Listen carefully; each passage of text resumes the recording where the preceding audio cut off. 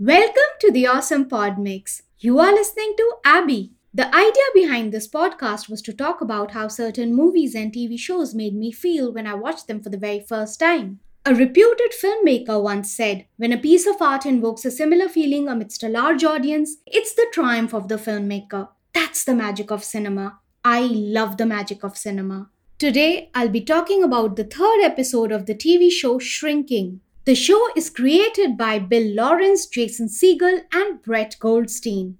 This episode's title is 15 Minutes, written by Brian Gallivan and directed by Ry Russo Young. The episode opens with Alan, played by Asif Ali, on a date. He is making terrible abbreviations and jokes, like I'm the youngest COO under 40, and I'm also COO in bed. What does that even mean? Is he bragging about himself being great in bed? His date excuses herself to use the restroom. Jim appears out of nowhere and sits across Alan. Jim explains that since Alan has described his dates as consistently bad, Jim needed to be around to see it for himself. Jim elaborates, "Listen, the trickiest part about therapy is that sometimes a patient can be an unreliable narrator." At this point, Jim points his finger at Alan and has the same expression as, "I want you for the US Army." Jim continues to elaborate. "So I started to wonder if maybe you are completely full of shit." Yes, Alan is completely full of shit. I guessed it when he called PJ a private jet. Now even Jim knows. Great. Jim advises Alan to be the kind, charming, vulnerable Alan that he knows. After rebelling a little, Alan does exactly what Jim suggests. At home, Alice is responding to Paul's text confirming that they can meet at 3. Paul signs his name at the end of each message, just like Captain Raymond Holt in the show Brooklyn Nine-Nine. Because Alice is looking at her phone, she bumps into Sean in the kitchen who's cleaning. Sean is surprisingly chill with the bump. Usually he isn't. That means this is progress. Sean even senses the sarcasm in Alice's comments. Alice inquires about the orchid on the counter. Sean threw it in the trash because he thought it had passed. Sean checks if it were a friend of Alice's and apologizes for the loss. Alice gets upset, so Sean goes to get one zombie orchid for Alice from the trash. I just love this conversation. I think it is so beautifully written. Outside the house, Sean rummages through the trash. Pam, the next door neighbor, is suspicious of Sean. Liz comes to Sean's defense, saying that the family knows him. Jim joins them outside and informs that Sean is staying with them. Liz is surprised that Jim let a guy who beat someone to death stay in his home. Jim assures it's fine and Alice is cool with it. Alice steps out of the house and denies being cool with it, though she agrees that Pam is a racist. Yes, Pam is a racist. Sean promises to move out to VA housing. VA housing is short for Veterans Affairs Housing. Jim assures that Sean doesn't need to explain himself to Liz. Liz reminds Jim that she's not the bad guy here. Pam jumps at this opportunity to support Liz, saying that Liz and I are just trying to protect the neighborhood. Liz snaps back at Pam, saying, "There's no you and I." Derek stops by as he was driving and asks Liz if she needs him. Of course, Liz refuses. Derek is cordial with Pam, but Liz chastises him, saying that they don't like Pam. Derek makes an inappropriate remark at Pam and leaves. Pam's jaws drop. Sean says he likes Derek. "I do too, Sean." The title sequence begins. Jim is hiking with Brian. Jim reveals that he and his wife Tia used to hike with Gabby and her husband. But now Jim can barely walk, forget hiking. Everyone around is waving at Brian and exchanging pleasantries. Jim is surprised that no one waves at him despite living only 2 blocks away. Jim spots Donnie, who shows him the finger. Brian jokes that it's half a wave. Jim wonders how Donnie has friends because he's such a bad dude. Sometimes even I wonder the same about bad people. If you observe closely, Donnie walks up to 2 people, a woman in a tie-and-dye sweatshirt sporting a cap, and an African-American man. We don't get to see the face of the woman. I think that was deliberate. Brian proposes that Jim and Gabby join him for drinks later in the night because it's been a while since Jim cut Brian out of his life for being too kind and supportive. Paul is at his doctor's for his Parkinson's follow-up meeting. Julie, his doctor, checks if Paul remembers their discussion about eating healthier. Paul confirms that he remembers, but he ignored the suggestion. Paul's reflexes and motor skills are great, so Julie checks on Paul's emotional health. Paul says, I know what's coming, I try not to dwell. The shot cuts away to a flashback from this morning. Paul is seated on his couch at home and the camera tracks in as he reveals, whenever I need it, I put one of my favorite sad songs and let myself grieve for 15 straight minutes. On a clock? You grieve on a clock? The alarm beeps. Paul continues, once my alarm beeps, I shake it off and get the fuck on with my life. That is when he responds to Alice's text saying great and signs his name. The sad song that Paul was grieving to was Blues Run the Game, studio outtake 1965 by Simon and Garfunkel. At Gabby's home, Gabby is about to leave for work. She checks with her husband Nico if he wants her to take him to his meeting later. Hang on, is she talking about her AA meeting? Is everything not cool between Gabby and her husband Nico? She did have shit to deal with. I'm sorry, Gabby, but what you did to Liz was not cool either. Gabby grooves to Absolutely Story of a Girl by 9 Days as she drives to work in her new Tesla. Gabby parks Debbie, the name of her new car, in her office spot and waits till she finishes grooving to the song. Paul bumps Gabby's car from behind. He utterly refuses to own up to his mistake. Jim casually checks with Paul if it's safe for him to drive given his Parkinson's. Paul reveals that he passed the mandatory motor skills test a few months ago. Paul admits that he's a shitty driver. Jim offers Paul to drive him to work every day.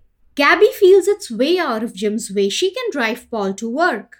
Paul declines the offer because he feels Gabby is a lot in the morning. I love the dynamic of this office group.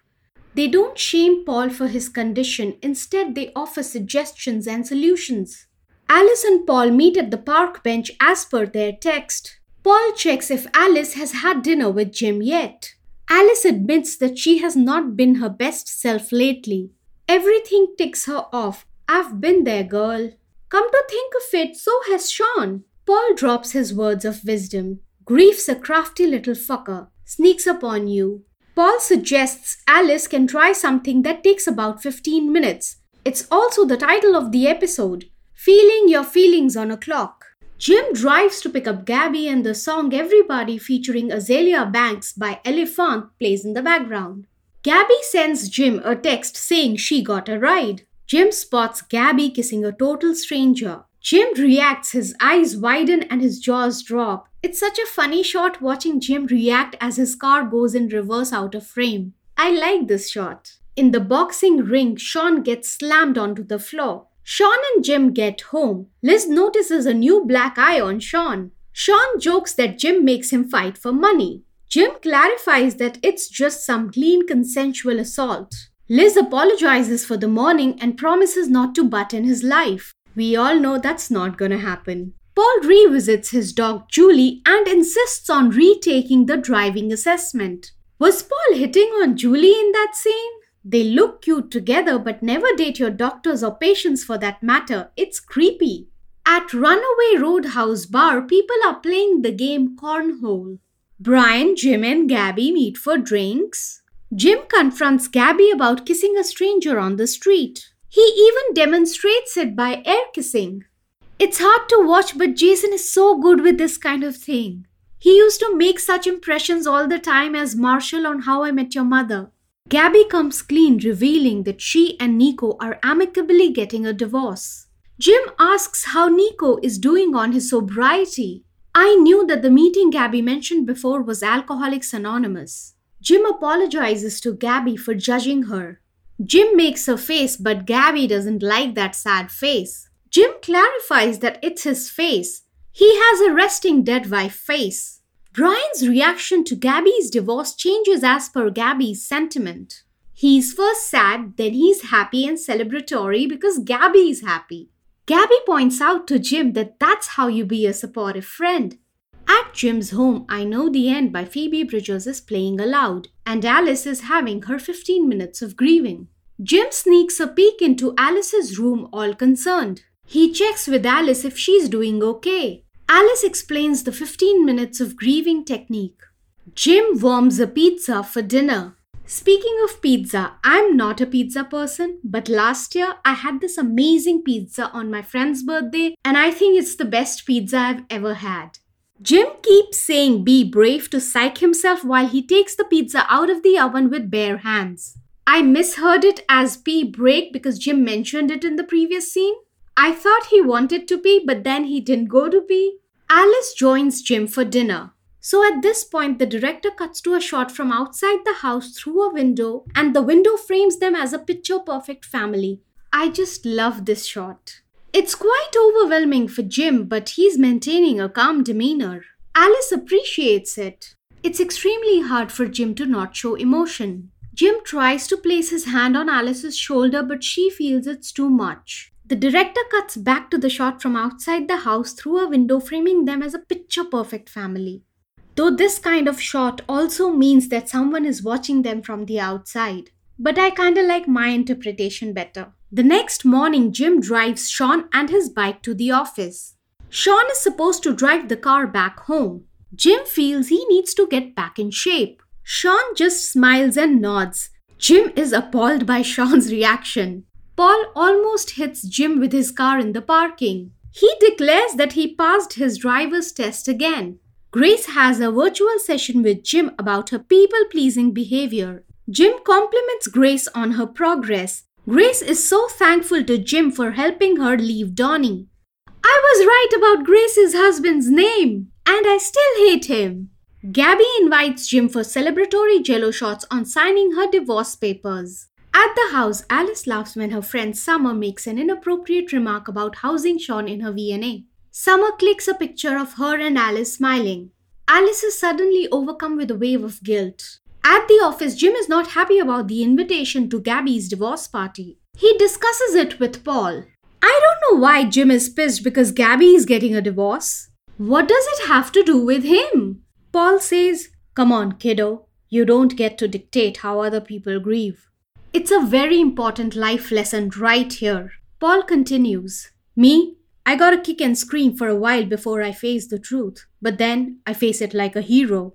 Harrison Ford is totally a hero and a silver fox. Even I like to scream and hit at things. Paul says, but you? Who knows how you grieve? You haven't even begun.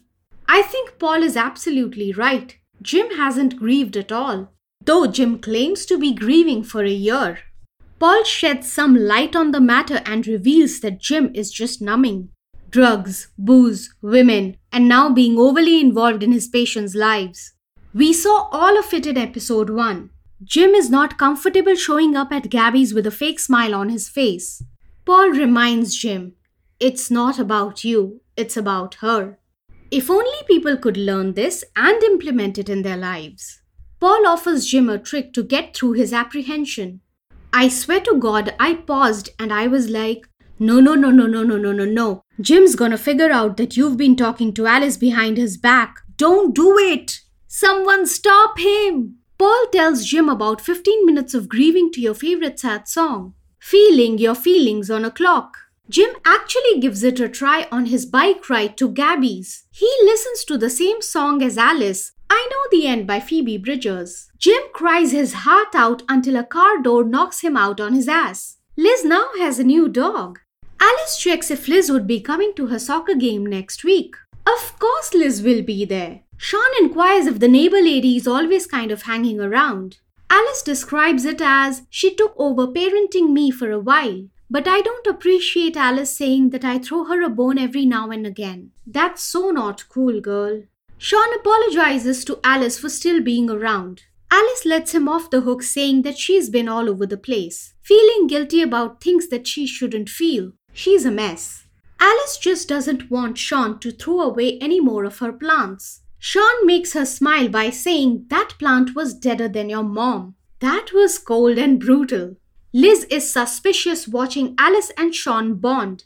At Gabby's home, Gabby feels guilty for divorcing Nico, but she needs to choose her own happiness. She misses Jim's wife Tia because she was her person. Brian arrives at Gabby's with champagne and balloons and a cool hat. Liz is contemplating to buy wine at a cheese store. She bumps into Paul, so she checks with him if it's okay for Sean to hang out at Jim's house with Alice. Paul didn't know about this until now. He's gonna rain fire on Jim.